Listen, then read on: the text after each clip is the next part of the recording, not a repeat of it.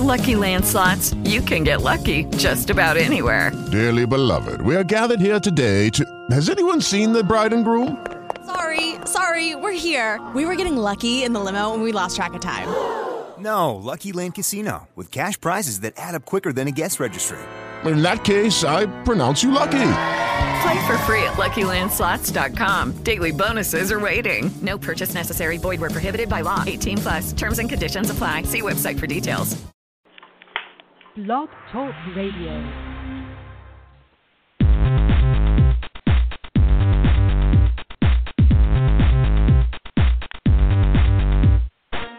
Welcome to another edition of Technology Expresso Cafe Radio. Dave and Jacqueline bring you up close and personal to the innovators, contributors, and creative minds in and around technology today. Visit our website portal at www.technologyexpresso.com. There you will find a full list of our broadcasts from all across the technology spectrum, our social media handles, and related content. So sit back with Dave and Jacqueline as they serve up Technology Expresso, fast, hot, and intense.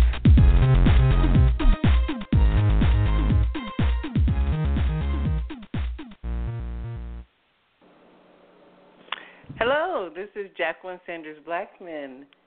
Excited to be with you here. This is the 5th of July, so just had our Independence Day celebration here and ready to move forward and continue conversations here with Kupe. Hello, Kupe. How are you today? Hello. Doing great. Ready to go. Awesome. Well, you and I have been kind of crisscrossing each other's paths out there doing the good work of business analysis, spreading the good word. So it's good to be back together and talk to you on air. I know. It's a combination of summer vacations and just busy road schedules for both of us. This is, it's kind of, I feel like, I've said multiple times, I can't wait to make this my full-time job, me and you doing a radio show together. But it's kind of like, you listen to local radio or stuff on Sirius XM, and, one of the main hosts are off around this time of the year, especially in the U.S. because of summer vacations and other things. So I feel like we're just patterning the big-time radio show, so. And for our little thing, I'm excited that it's getting closer and closer to that. Absolutely. So like I said, it's good to be back. I know we had some other guests on, including Hans, and who I know well here and around Atlanta, a great supporter and great mind in the business analysis world. So it was wonderful that he also had the opportunity to join us, and look forward to having him back on the show in the future as well. So we've been making it work, and I'm excited about that. Yeah. And, one of the other things that is about to come up, which is what I want to spend some time today sharing with our audience, is that you and I will be together live in Atlanta doing a one-day webinar that is, I guess, a seminar. It won't even be a seminar. It's in person. Right. So yeah. A seminar and workshop live during it's simultaneously with the BDPA conference that will be in Atlanta, and it's taking place. The conference itself takes place August 10th through the 13th, and we specifically on the 13th, the 12th, on the 12th, that would be the Friday, we will be doing the workshop, and it's open to the public. It's not just limited to BDPA members or conference goers. You can pay for that separately without paying for the conference. And it's going to be a hands-on, interactive, taking a case study, and we're going to be focusing on decision-making, negotiations, strategic thinking, analytical thinking, some of the things that are things that not just business analysts, but that people on the project team have to use and have in their toolkit at their disposal throughout the life cycle, regardless of what your role is. And that's one of the things we're going to emphasize at the workshop, people doing different role playing, but seeing how everybody has a part in it. So I wanted to spend today's show, actually, you and I having a chance to kind of prep the audience for why we even picked that topic for the one-day workshop, and why each one of these is so important. So, first, let me ask you, Kupe, when we were talking about doing the workshop and the thought process and evolution, what came to mind, and what are you excited about as far as us doing the workshop? I think one of the pieces that, when we talked about the main chunks, I guess, of the workshop, it doesn't matter what project you're on or what size project or what type, whether it's, brand new development or a COPS project, but all these skills that we're going to talk about apply to every kind of initiative. So when you think of negotiation skills and you think of strategic thinking and thinking about strategy and then down into the nitty-gritty of coming up with a solution and the analytical thinking that goes into that and decision-making that goes into all parts and pieces, it was like there's nothing in there that I would say doesn't apply to everybody, right? There's certain workshops and there's things that we do, and there's webinars that we do and workshops that we do that are specific for a type of initiative or a type of person or a role. And I felt like this is kind of so much broader, and that's what was exciting about it. Absolutely, absolutely. And I think, for me too, one of the things that goes through my mind sometimes is people take some of these areas for granted. And, it's one thing, and we all do decision-making and negotiation, but when it's on the job and when you're dealing with different personality types and, even the different titles and roles and the culture that you work in, some of the things, and you and I, we as a matter of fact, we kind of talked about this as we were prepping for this show, is that we take students, for example, in the training class, and we tell them different things that they need to do and go back and their next steps and action items, but then they get back into their natural habitat, so to speak, right. And then we find that they don't feel comfortable executing these things, and so it helps to practice, it helps to learn different techniques, and I think even with the workshop, it helps to do the role playing. So because sometimes people do it's easier said than done. What are your thoughts? Mm-hmm. Oh yeah, it's like most things, you have to actually do it and experience it to get a feel and realize that two things. One, okay, I can do it. It's not going to kill me if I actually try it. It's not as intense as I thought it would be. So it gives you that confidence to try it in-house. But doing it solidifies the concept. I mean, I think most adult learners learn by doing, by touching and doing. You can tell somebody over and over. It's like, driving a car. You can tell someone, okay, here's how you drive a car. My daughter just got her permit, right? And we were in the car the other day, and there was something with the traffic signals. It was like a blinking red light where I was. And she's like, treat it like a stop sign and look both ways. And she was like recalling all the things she had to learn for her to get her permit test. It was a multiple choice test, but she hadn't started driving yet. And I told her, I said, okay, now you have that, but now you actually got to get in the car and experience and see what it's like when you come up to that light and what do you do. And then it's really going to solidify all that stuff. And I think it's the same thing with the work that we teach. You can understand a concept. You can read an article. You can read a book. You can hear somebody talk about it. But until you put pen to paper, until you start, like you're saying, do that role play, that's when it hits. It's like, and you start to get a feeling of all the different variables that come into play, right? Because in the work that we do, and you talked about it, we're dealing with different personalities. We're dealing with different people with different knowledge and different experience. And if you just read about it or hear about it, it's not going to really sink in how you react to all these different situations unless you get chances to try it and feel comfortable. So two things that we're going to try to do is and we always try to do, is one, give people the confidence that they have enough knowledge of the skill so that they can go out and try it in the real world, but also in the workshop, give them chances to try it as well.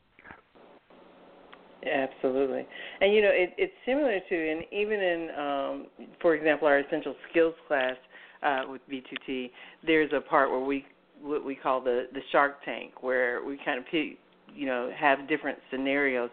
And one of the things that I like to emphasize with the different participants, whether they're business analysts or whoever, I often say, you can't say, well, I'm going to escalate it. Not everything is just, passing it up or passing it off. Sometimes you've got to first at least make an attempt to try to resolve it or address or facilitate, whether that's, through the negotiations or the decision making.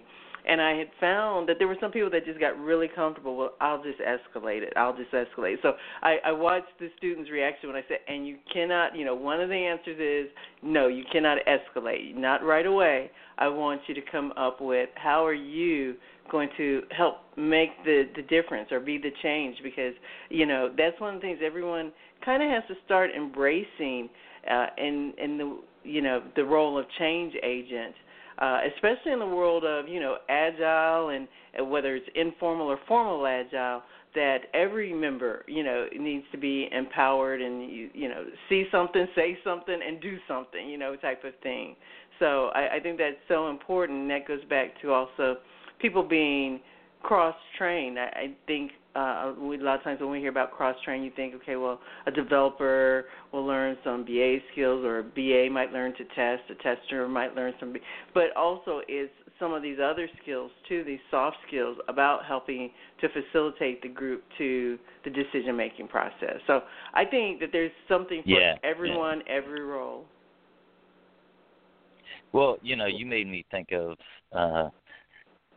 I think what people are always trying to figure out, how can they add more value to their team, or at least they should be thinking, how can I add more value to the team? And, because if you add value to the team, then you're going to be a sought-after team member, and that just helps if you want to make more money or if you want to get on to certain projects. It gives you the options to do that if you're a valuable team member. And I think in the end, facilitating through conflict is one of those key skills that you add value. And if you think about, and I know we've all had experiences calling customer service, right, for a product or a service that we're having. And if at every point there's a conflict and they're like, well, we're going to have to bring my supervisor into it, or I'm going to have to escalate that to my manager, hold on, then you're no longer adding value, right? I mean, what's the point of you being there?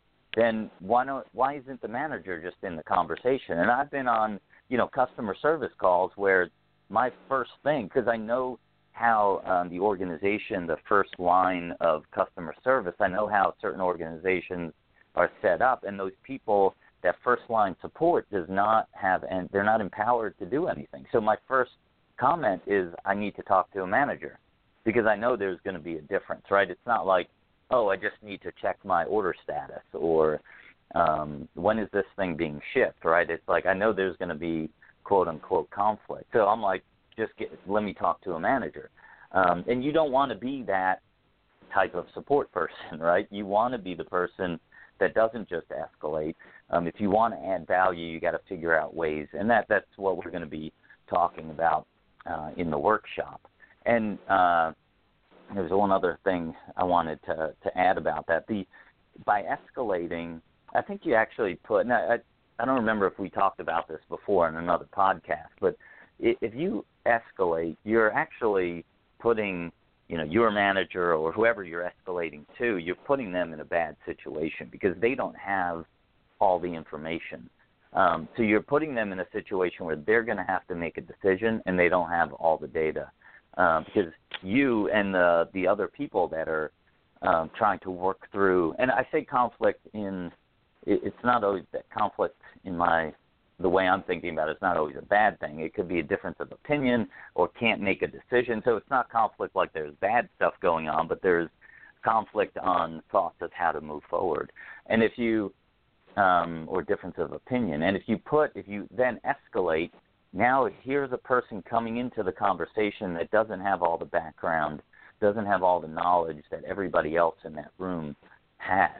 And they're put in a position to make a decision, and they're going to do that, and then there could be some backlash because that other people don't think that's the right decision, and why'd they make that decision? Here's all this information, but they never had that information to make the decision. So it puts people, and I'm not saying you never escalate, but you got to be, to your point, Jacqueline, you got to try, right? I mean, you got to try something, and you got to have some tools in your toolbox to try to get to a resolution before escalation. Exactly. And to your point there, I totally agree, because you really need to read and understand the situation, because sometimes at that point where you choose to escalate, and, just piggybacking what you're saying too, is that you have to understand what might be the repercussions or how that might be taken, because that could be even a way of building up a wall. Like that, okay, that person escalated. Mm-hmm. That person went to my manager. Either I'm going to shut down, or I'm going to know that my opinion, I've got to keep it to myself because they'll escalate on me. So you don't want to be that person that they look at like, because it may also be seen as being shutting down, the creative process. And that's one of the things, is that conflict doesn't have to be a bad word. I think we want to stay professional about the way we do it, but having different opinions, different perspectives are good. But then, and this is where that skill set of helping people with negotiations and setting up the room to make sure that people don't feel like winners and losers and that type of thing, that's so important. And so, you want to be that facilitator that can take people with different opinions and help them find and keep them focused on what we're all here for and what we're trying to achieve overall. So find that, so that's just in and of itself. But, when you, decide to push that escalate button, just make sure that have you exhausted all the other possibilities, because there's connotations that come with it. Yeah, it's like there should be, you just made me think of, that's kind of funny, like the escalation button. It's like a nuclear, weapon. You have to have two people to turn the keys at the same time, Yeah. So that, maybe that's even, you might have hit on like a little tip, right? It's like, one person doesn't escalate. Two people, out of the group have to agree that it's time to escalate. And that might take away some of the, the points that you were making about you get viewed as an escalator, right? Or you're the escalator, and it's not one person deciding to escalate. That could just be ground rules of a group. It's like 2 or 3 people have to hit the escalate button at the same time for us to escalate. If not, we're going to work through this, right? Or find a way to work through this. Absolutely. And and I wanted to give you a chance to speak about, there's really about 3 different areas that we're going to cover in the workshop. It's going to be broken up really into kind of 4 different sections. I say 3, but 4 different sections. And so let's talk about each of those chunks. So let's start with the one, decision making, because you have some really good views about the decision making, and you even do a workshop about it. So why don't you give the context of the decision making topic? Yeah, I'd love to. I can't talk about this enough. And someone just on Twitter just last week posted a quote that I had that said, most people think decision making is like a tool that you have in your role, but I actually think it is your role, is to facilitate decisions, right? Nothing happens on initiatives unless decisions get made, right? People talk about who a good leader is. A good leader is decisive, right? They make decisions. They get as much information as they can. They make decisions at the right time. They learn from those and continue. And I think that if that happened on projects more frequently, that our focus was about decision making, then I think a lot of other things fall into place.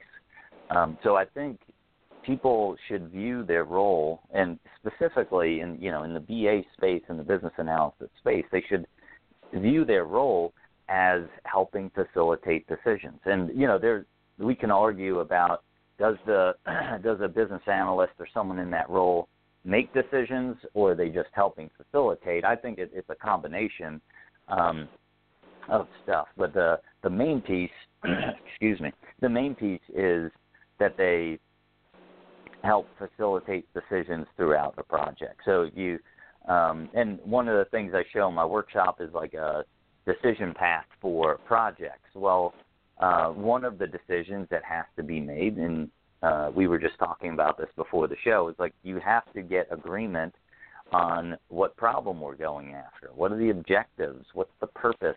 Why are we doing whatever we're working on? And if you don't, so somebody has to make a decision, or a group has to make a decision on what problem are we going after, or what opportunity are we going after? What are the objectives that we're going to focus on? And if you don't make good decisions, or if you don't make decisions at that point, then everything else on the project is kind of like shooting in the dark. You might do some good things, but there's a risk that you can be totally off the wall. So, I walk through what is the decision-making process that people go through and how you can help do that. And, there's really three pieces. There's one is you have to determine what decisions need to be made throughout an initiative. The second is you need to know who the decision makers are for each of those decisions. And that could be one person, it could be a group. And one person might be the person making a decision, but they might need feedback from a larger group. And then there's other pieces where excuse me, sorry about coughing in front of everybody. Worries. I think I'm good. Too much fun at the July 4th celebrations, I guess. So if you know who the people are, and then if you know who the people are, then you have to know what their criteria is for making decisions. And if you know their decision, you know who the people are, and you know what their criteria is, that is the information that you have to go elicit and gather and compile and analyze and then communicate back to that person with options and ways that they can go. And that's how, in the analysis space, there's this view of just enough analysis. Like you should be, especially in the, with the influx of Agile, it was like, analysis paralysis has to die. We can't keep on doing that. So we have to do just enough analysis. But nobody can answer the question, well, how do I know I did just enough? And the way you know you did just enough is if a decision can be made, right? So you're doing this work to make decisions, and if decisions get made, then you move on. Stop analyzing it. Stop thinking about it. Move on to the next thing. And you might have to regroup and address, and you have to evaluate every decision potentially, right, and see did we make the right decision? Was that a good decision? With the new information that we have today, do we need to adjust our decision? But at that moment, you need to move on and keep going. So the piece where I think BAs also make decisions, they have to make decisions of what work they do, right? Why should they do one thing over another thing? And if they focus on those decisions that they have to help people make, and they know the criteria that the people need, that's what drives their decisions to decide what type of work they should do and what's most important. If it's helping you get to decisions, then you should be doing it. If it's not, you need to question why I should be doing this thing. So that's kind of my 3-minute overview of decision making. I don't know if you have questions, Jacqueline, that you think, or people on the line, feel free to call in. Never forget to call in. What is it? Just press 1, right, Jacqueline? And then we can get you in the queue. Exactly. You've been doing this long enough. If you're on the line, you can just press 1. If you are listening from your computer, you dial 714-888-7506 and then press 1. And Javon will just patch in just to see if you have a question, and then she'll queue us up so that we can go ahead and open up your line live to talk to Kupe directly and ask either one of us a question or make a comment even on the topic. So, again, it's 714-888-7506 if you need to dial in, and if you're already on, just press 1. So absolutely, if you have questions about the workshop or the topics that we're talking about, and let me mention that if you are interested in the workshop, you can sign up at the bdpa.org website. You'll see the calendar of events, and just look for August 12th. That's the Friday, and you can sign up for the workshop and get all 4 of those components. We do the breakdown of the components so you'll know the topics covered, but you'll see how they all just dovetail into each other. We're going to use one case study throughout. We're going to do kind of role playing, and it's really going to be interactive. It's not going to be a lot of lecture. We're going to show you some techniques, then have you actually try them within your group, and we'll be there to kind of coach you through it and ask questions and do debriefs. So, again, if you're interested in the topics will include decision-making, negotiation, strategic thinking, and also analytical thinking. And the last thing I just wanted to piggyback off of what you said about the decision-making is, again, sometimes people just take it for granted, but there are different techniques. There's just different ways of thinking about it. And I remember, even when people were saying, well, sometimes we think that a decision has to be made. We really need to stop and see, do we have more time? Do we have more time to collect more data before that decision has to be made? So find out when's the absolutely critical that you have to make that decision, because sometimes just don't put yourself under that pressure and that rush to judgment.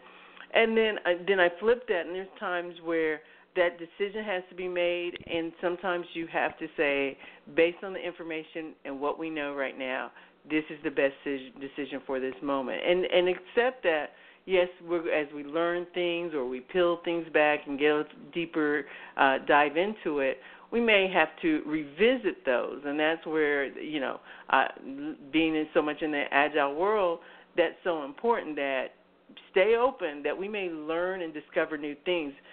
I think the biggest mistake is when you make that decision and you become rigid, that we've got to stick to this no matter what new information surfaces, and that's where things start to fall apart. So sometimes, depending on the timing, is it too soon? Is it too late? Do I have more time? Do I need to make this decision?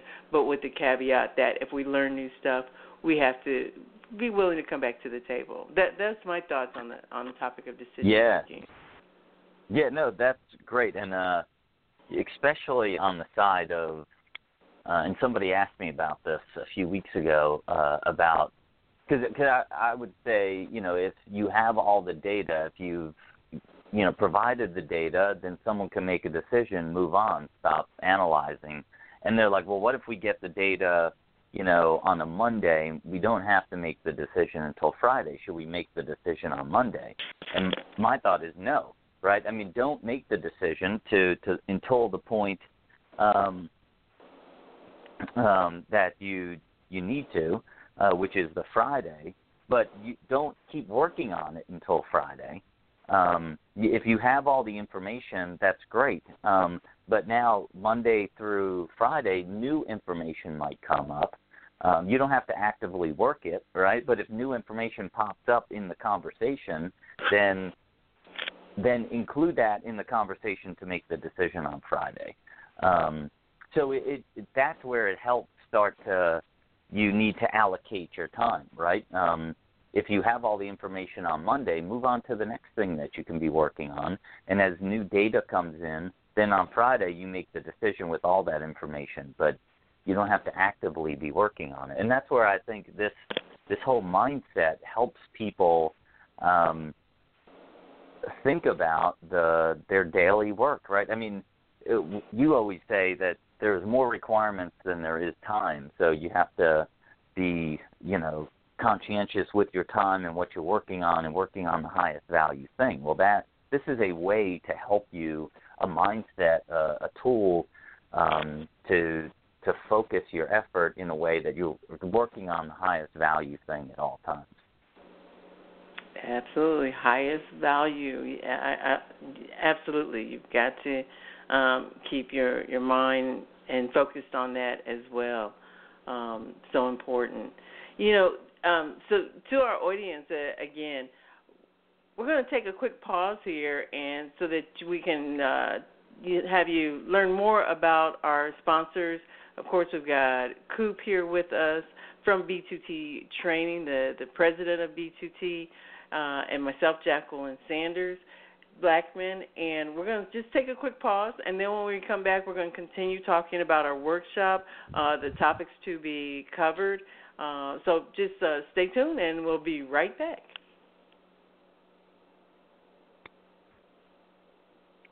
This episode is sponsored by and features B2Ttraining.com. B2T Training has trained and equipped almost 15,000 of the most successful and high-performing practitioners of business analysis since the year 2000. Our courses are developed and taught by the most respected and highest qualified experts in the industry. We know that transforming the way you and your team perform business analysis is not a one-size-fits-all approach. And we understand that your business analysis practice has unique problems and deserves a unique program offering. Using our holistic approach, we will identify the pain points that will result in the best opportunity for your team or organization to realize the change they're trying to achieve. Change begins with knowledge and skills. Our learning events also include ongoing enrichment and reflective activities that provide students the boost they need to sustain their learning and competency. In other words, we make it stick. Get your business analysis training from the most respected and highest qualified source of experts in the industry. Find out more about our public class offerings in various U.S. locations or call to speak with one of our Training Solution Sales Associates toll-free at 866-675-2125. Follow us on social media and visit www.b2ttraining.com. That's B, the number 2, T, training.com, and see our full course outlines, blog, and free downloadable resources. We get it. We'll help you get it too. Awesome. And we're back. This is Jacqueline Sanders-Blackman. Kupe and I are going to be with you for the next half hour. Today is a 60-minute broadcast. So if you've got questions, go ahead and put your finger on the dial. Go ahead and dial us, press 1, and you won't be thrown straight into the queue. Javon will touch base with you first, so don't be nervous that you're just going to be thrown on the air live. But she'll queue you up, make sure that you have a question, and then she'll turn you over to us, and we'll be happy to entertain your questions or comments on our topic today.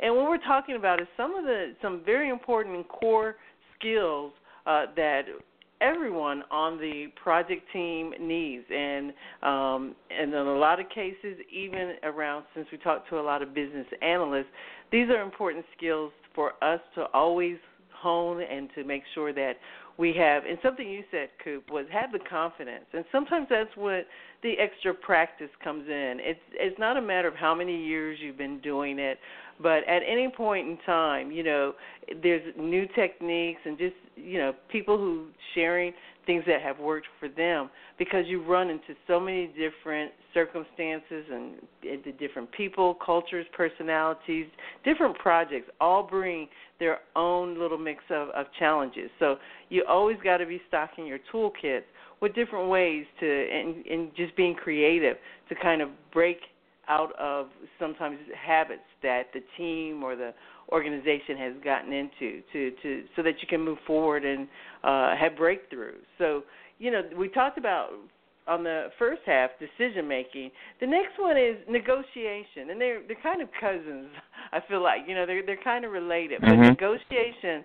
There's very important, and a key word there that we often use is consensus. So talk to us, in your opinion, Kupe, how negotiation and how it's related, and then also how it's different.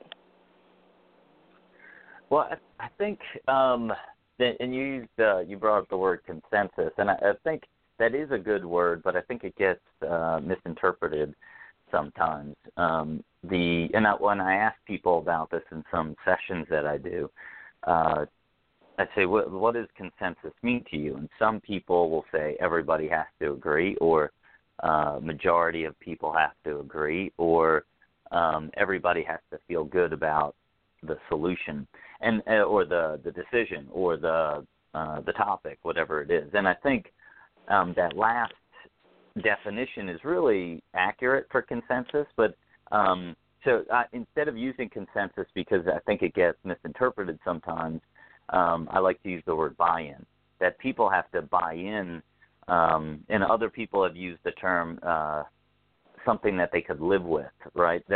What that means is buying into something, and something that you can live with doesn't necessarily mean that that was your decision or that was your idea. And even though that maybe you don't necessarily agree that is right, but you'll buy into it and you'll stay committed to it. And I think that's and you're right, to me, negotiation, decision making, it's all about they're cousins, or it's all around a same topic, all around the same thing. Because when you have different stakeholders that you're working with, and it might be the business stakeholders that you have to make a decision on which feature to go with. Do we start with one, or do we start with two? And you have to negotiate with the different parties and be a mediator, kind of, to help everybody get to that point. And to me, you're negotiating to get to a decision. And it's the same thing. You might have developers that have different ideas on how to design something. You might have to be part of that negotiation as well, and what's the best way. And what you're trying to do is not necessarily get everybody to agree 100%, but you're trying to get everybody to buy in that is the route we're going to take. And if everybody's bought in, then they are in a position to help support it and commit to it and go for it.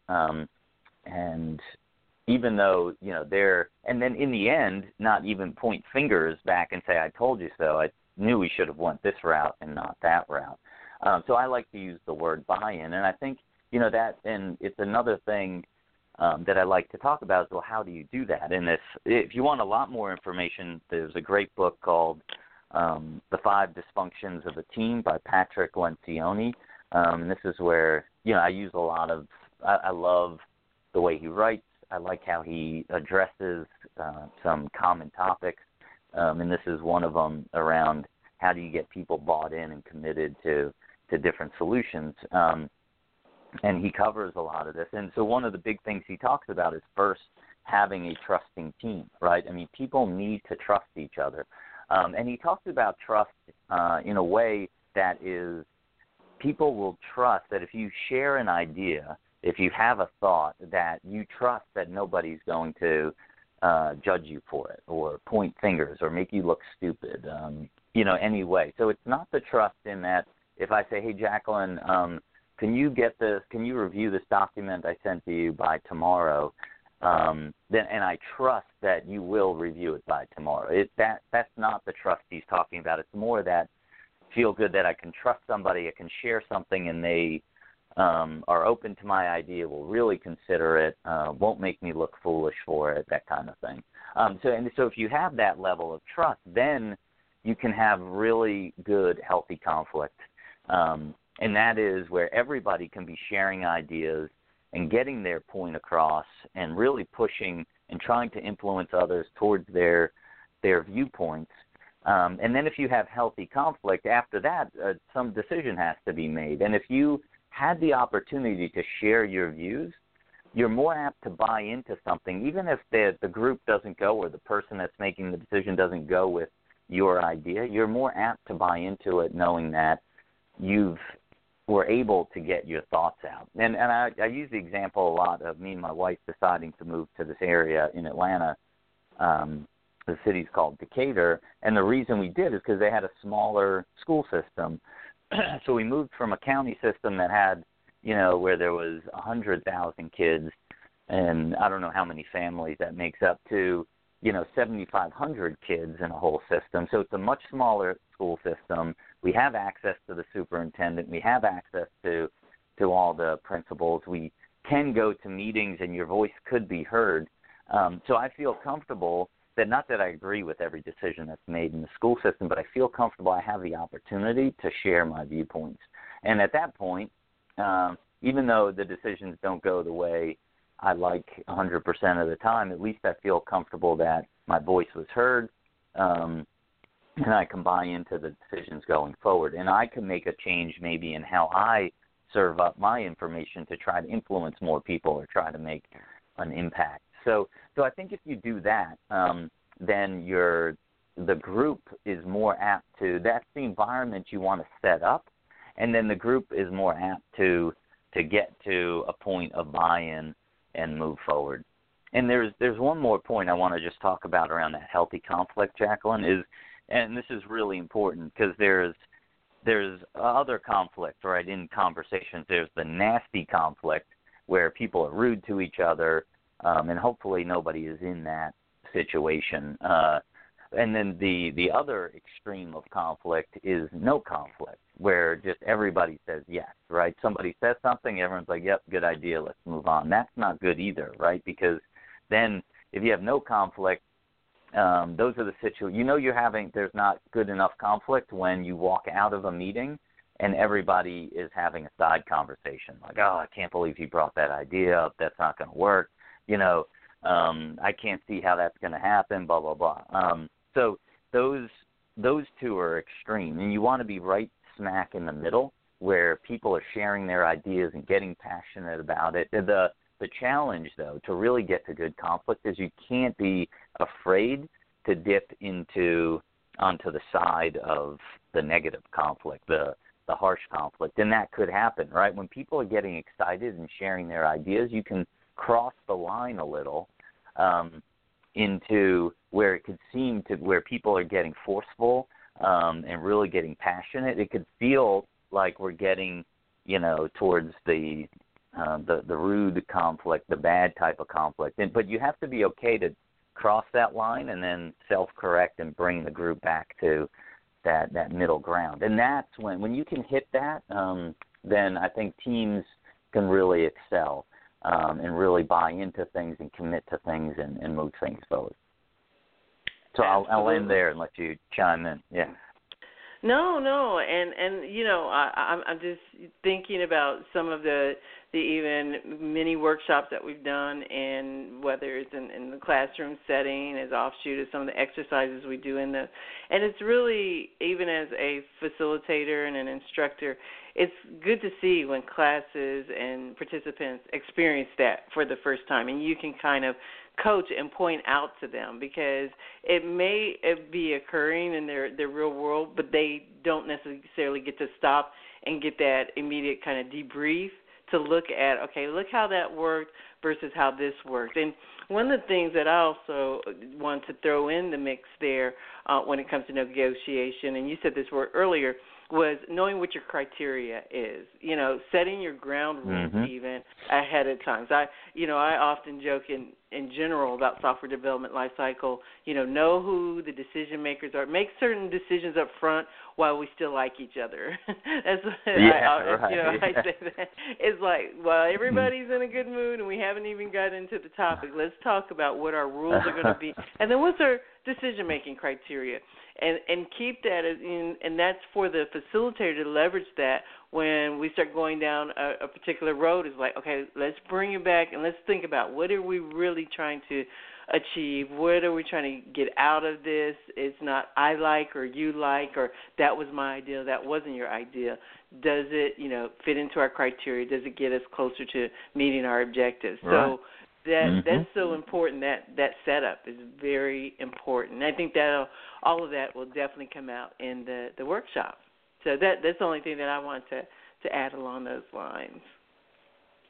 Yeah, I love, and you said that to me before about let's make these decisions while we still like each other. I think even though you have to work through the times where it gets tense, if you can do things up front that while everybody's still excited and jazzed about the project and there hasn't been points of disagreement, then it's a good time to get that done up front. And I think, one thing that's important with all this stuff we're talking about, and you kind of alluded to it, is that, like, as the person facilitating some of this stuff, you have to make it visible what this decision criteria is, or what the decision filters that we run this stuff through, what are they? And don't assume that everybody remembers what those were at the beginning of initiatives, right?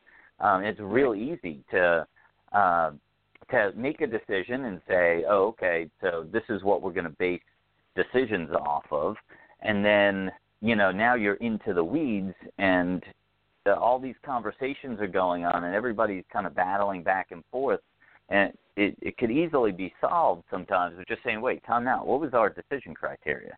What were we trying to do? And which one of these fit better? And people just forget about that stuff. I mean, I could even, simple examples of a trip I just went on with my family to California. We had, at a high level, different types of things that we wanted to do. We wanted to do adventurous stuff and hiking and that kind of thing. But then when we were actually on the trip and there were different decisions we could make on what to do, we would always go back to that and say, okay, our goal was to be adventurous. Do we do A or B? And is A more adventurous than B? And, oh, yeah, it is. Okay, then we're going to take A. Let's do it. But it's easy to forget about those things. It's easy to forget about the objectives of an initiative, and that's what happens. People they know, oh, we have to write objectives. And although sometimes they're not as clear and concise as they should be, even when they are, if you don't go back to those things and use those, then it's not adding the value that you need to. Yeah, exactly. And that's a great example. Like you said, your family vacation, something like that. You set out, and then you get caught up in the moment. Next thing you know, it's like, okay, we're falling back into our same pattern. What we use, and so bring them all back to no, we said, and you're absolutely right. Exactly. And that's important on projects too. I say that to people, and sometimes they're like, well, we did the objectives in the beginning. You're gonna have to say it often, and you're gonna have to keep saying it. Put it out there at the beginning of meetings, on meeting notes, on meeting invites, the objectives, the goals, that type of thing. Every step of the way. Every sprint. Tie it back to what was our objective. What are we gonna get? Overall out of this particular sprint when it comes to Agile. So. People are beginning to see that, and just need to incorporate it and make it part of their culture. So, also, I mean, our listeners today are getting some great tidbits, and like I said, even more so, just experiencing it via the workshop on August 12th. And again, you get both Kupe and I live, and it will be in downtown Atlanta at the Peachtree Westin is the location, and it's going to be in conjunction with the BDPA conference. And so if you are a BDPA member, you do get a discount. Go check out the website. If you're not and you want the discount, you can become a BDPA member. But it's open to the public, and you don't have to pay for the conference fees if you just want to take the workshop. And we already have some people from around Atlanta that are taking advantage of that. So join and be a part of that. Again, our topics related to decision-making, negotiation that we just went through. And I know that you and Hans, the audience can listen to the episode that you and Hans did, which was, and I think you guys talked a lot about strategic thinking, strategic versus tactical. And maybe you just want to give a quick blurb, and then they can listen to the show with you and Hans, because I know Hans had a lot of great tidbits on that as well. Yeah, I think, some of the highlights of the show, and Hans, it was great having him on because he's got a great mind and a great way of thinking about things, and his ability to help it make sense for everybody. So definitely try to go back and listen to that episode. But I think some of the key things were that everybody should be doing strategic analysis, and that should be in their head. So, I mean, I think a lot of people think, oh, wait, I don't do strategy on a project person. And, you know, Hans and I both brought up that shouldn't be the case, that you should always be validating and making sure you understand what the strategy is. So even if you're not a person, you know, day in, day out, focusing on strategy, that you need to make sure you understand what the strategy is. And you need to, if you don't, push to get to the right people to understand strategy. Because if you don't, then you fall into the trap of, you know, shooting in the dark. And that, you know, you've said it a number of times, and we talked about it on our pre-call, about that if you don't have that information, then it's really difficult. You're kind of spinning with a lot of things. And it gets, you know, to us talking about decision-making, it gets hard to make decisions because you don't have that anchor to make decisions off of. So that was a big piece of it. And I think a lot of people are like, well, I don't deal in strategy, so I don't need to know about it. But that's so far from the truth, that you might not be the person working on strategy, and you don't need to know those tools, you know, and there's some ways that you can help develop strategy, like using design thinking to develop a strategic vision for something. You might not need to know those, but you definitely need to be aware of how do you validate a strategy and understand a strategy. So that was a big part of it that I think is valuable to, you know, a broader audience. Exactly, absolutely, and totally agree with you that people have to, within their own mindset, not limit themselves that, okay, I was given this, I was told to do this, I'm just going to heads down focus on this and not ask any question. You know, you and I just talked, you know, people sometimes approach me for engagements as far as helping them, and one of the main things, for example, in Agile is, can you help us break down user stories? And where do I go? I step back and say, okay, let me understand what we're trying to achieve. Why are we doing this? That type of thing. So it's like, before you can break it down, you got to know what the big picture is, where we're trying to go here, so that when the pieces come back together, they you know, roll up into strategically what we were trying to accomplish. And so, you know, even though the conversation may start out with, look at this piece here and break it down and make it smaller and that type of thing, you know, down in the details, I've got to have that context. And you know, that's just something that people have to understand, is that they're, you know, when all is said and done, if they're not, you know, repeatedly not hitting their mark, it's not because they didn't break something down the right way. It's a lot of times points back to, we didn't understand what we were trying to accomplish to begin with.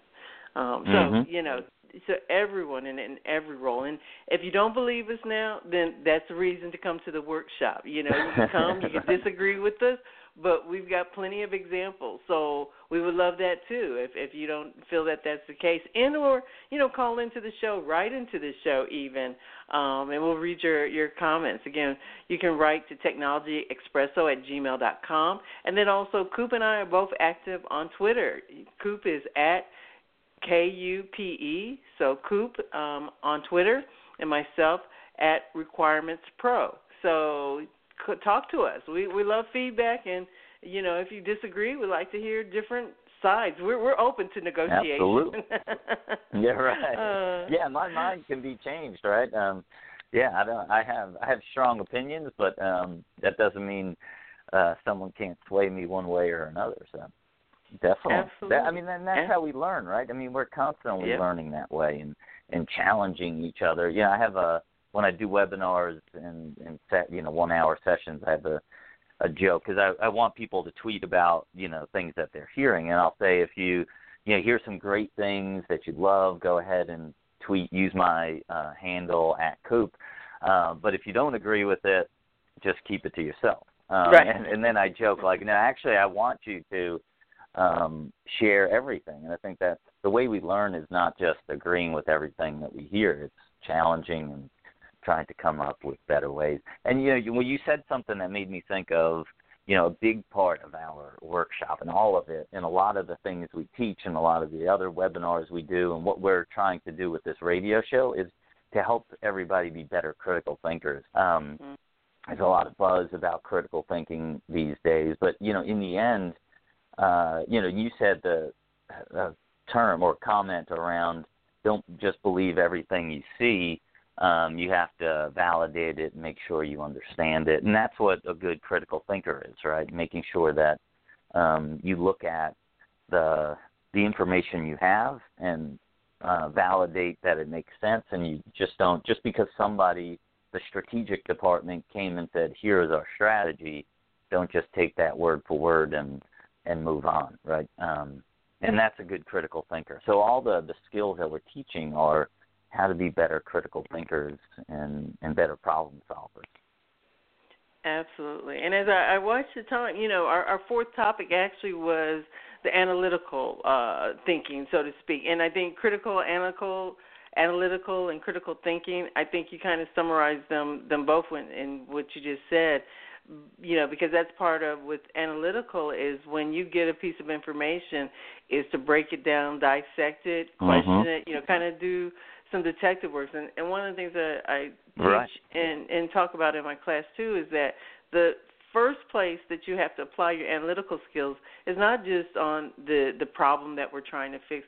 First, you have to analyze your team, your teammates, your stakeholders, the context of the project, and just understand, okay, which approach should I use? Do I need to be, I often talk about, do I need to be heavy-handed, or is this one where everyone already has, consensus, they kind of understand the problem? Is this one where, like you said, I might have groupthink, so I got to go a different direction? But I'm analyzing at all times, where we are in the project, the people, how everyone's interacting. I'm using analytical at all those different points along the way. And so could other people in whatever role they're in. So any final comments on analytical thinking? And I know, like I said, you hit a lot of them when you were talking about critical thinking. Right. Now, the other piece, and I like the way you talk about that analytical thinking goes beyond just like project requirements, right? There's so many other things to think about, and I think it is about breaking things down. And your technology espresso is helping people in the world to focus on STEM, learning about STEM programs, science, technology, engineering, and math, and how it applies to the stuff they're learning in grade school or primary school, and how it applies to our world and in real life and how you use it. And, your math, that's what math is all about, I think. It's like, you look at a word problem in math, and it's about breaking that down into chunks of what you know and what to attack first, and what assumptions are we making, and how should we go about this, right? And that's what you're learning when you're learning math and the higher orders of math. And so it's not, and that's why I always felt like I always tried to push myself in math. I got to a certain point where it was beyond me. But, the higher I went, the more of that you kind of learn. And it's like advanced calculus I never used in my day-to-day life, but it was like how to analyze problems and then try to solve them. That's the same thing we try to do, and that's analytical thinking. It's so that's how I think that our show applies to the broader goal of Technology Espresso and where it comes into play. And I think everybody needs to think like that. People need to be able to decipher what they see in front of them, what information they have, what information they need to get, and then where to start, right, and see what happens. So I know we're bumping up on time, so. Exactly. So and just to our audience in general, there's a lot to cover. These are some great areas that apply to all different roles, and just to make you a more valuable team member in whatever your role is, and then having the atmosphere where you can have coaching and feedback real time, and just seeing, the interaction and the lessons learned as we break everyone up into teams and talk about from all the different perspectives of the teams what they got out of it, what they experienced, and even coaching and learning points that Kupe and I will pick up. It just really will be a great opportunity for you to pick up on some skills, learn from both Kupe and I, as well as from those participating in the audience, because we often, we learn as well from our audience. So we really enjoy it. I love the interactive workshops, and we're really excited about setting up the case study for you. And, again, the date is August 12th. It's on a Friday. So a great learning opportunity. There will be CDUs or PDUs that you can earn as a result of this. So if whether you're in project management or part of the IIBA, there's an opportunity for you to get your credits for either of those. But just really excited. I think it's going to be really great. We already know the case study, so I think it's going to be quite intense in a lot of different ways, and we like putting little twists and turns in it. So, if you have any other questions about it, again, you can reach out to myself or Kupe, direct message us, and/or send a message over to b2ttraining.com. They'll also be, they can field questions. My email address specifically is jsanders@b2ttraining.com. That's B, the number 2, T, then training.com. And Kupe, I think you are just Kupe at b2ttraining.com. Do I have that right? That's right. Yeah, make it easy. Yeah. Kupe at b2ttraining. Mm-hmm. There you go. Well, thank you, Kupe, for your time today. Time flies when you're talking business analysis, I guess. It's always amazing. Yeah. It's always amazing. There's some shows I'm always like, I don't know, we're going to have enough to talk about for an hour and a half, and then before you know it, it's like, poof, it's gone. So. Exactly. So great time, and we'll be touching base with you in another 2 weeks, and then we'll be at the workshop before we know it. So hope to meet some of you in person. But in the meantime, Thank you, Javon, for supporting us as well. And Javon has a couple of ads to let you know about upcoming events and some more of our sponsors. So, again, thank you, Kupe, for your time. Thank you to all of our audience. Email us, send us messages, send us comments. We'd love to hear from you. For now, that's all for this week. Hello, Tech Expresso listeners and BDPA members. Are you interested in gaining a micro-certification in negotiation strategy and analytical thinking? If so, join Kupe Cooper-Smith of B2T Training and Jacqueline Sanders-Blackman of Technology Expresso, August 12, 2016, 8 a.m. at the Westin Peachtree Plaza in Atlanta, Georgia. Here, you will find a 4-part hands-on workshop that will take an in-depth look at a list of problem-solving techniques and analytical approaches that will deliver solutions to address problems. So, if you are an executive, a business analyst, or a project manager, or any other team member involved in the development process, you don't want to miss this opportunity. Visit bdpa.org/events to register today. As always, thanks for listening to Tech Expresso Radio. The 2016 Second Annual Pink Tech Awards Luncheon will be held Saturday, August 13th from 11:30 a.m. to 2:30 p.m. at the Westin Peachtree Plaza in Atlanta, Georgia. Come out and join us as we honor women who have gone far beyond the call of duty to help open doors for other women to be able to reach high levels of success. The honorees come from all levels of the corporate ladder, from science, technology, engineering, art, and the mathematical communities. You can visit Eventbrite to reserve your seat today. Don't miss this grand occasion. Again, this event will be held August 13th of 2016 from 11:30 a.m. to 2:30 p.m. at the Westin Peachtree Plaza in Atlanta, Georgia. Reserve your seat today. You have been listening to Technology Expresso Cafe Radio. For a full list of our podcasts, social media handles, and upcoming shows, visit our web portal at www.technologyexpresso.com. Join our text club and get monthly alerts of upcoming events and initiatives. Text the phrase Full Steam Ahead to 41411. Financial support and donations of any denominations are welcome. Your contributions help us sustain and reach undeserved communities who benefit from the many programs, role models, and technologists that we showcase. Thanks to our sponsors, partners, and thank you, our listeners. And remember, we encourage you to listen, learn, leverage, launch.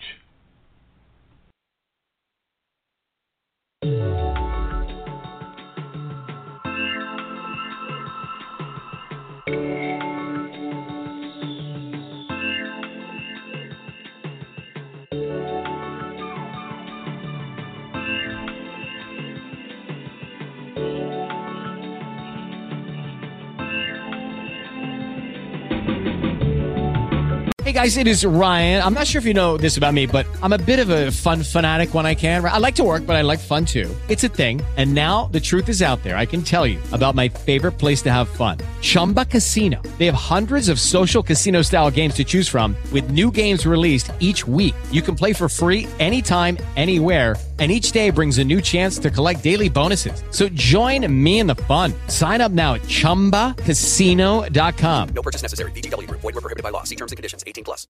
Join us today during the Jeep Celebration event. Right now, get 20% below MSRP for an average of $15,178 under MSRP on the purchase of a 2023 Jeep Grand Cherokee Overland 4xE or Summit 4xE. Not compatible with lease offers or with any other consumer incentive offers. $15,178 average based on 20% below average MSRP from all 2023 Grand Cherokee Overland 4xE and Summit 4xE models in dealer stock. Residency restrictions apply. Take retail delivery from dealer stock by 4/1. Jeep is a registered trademark.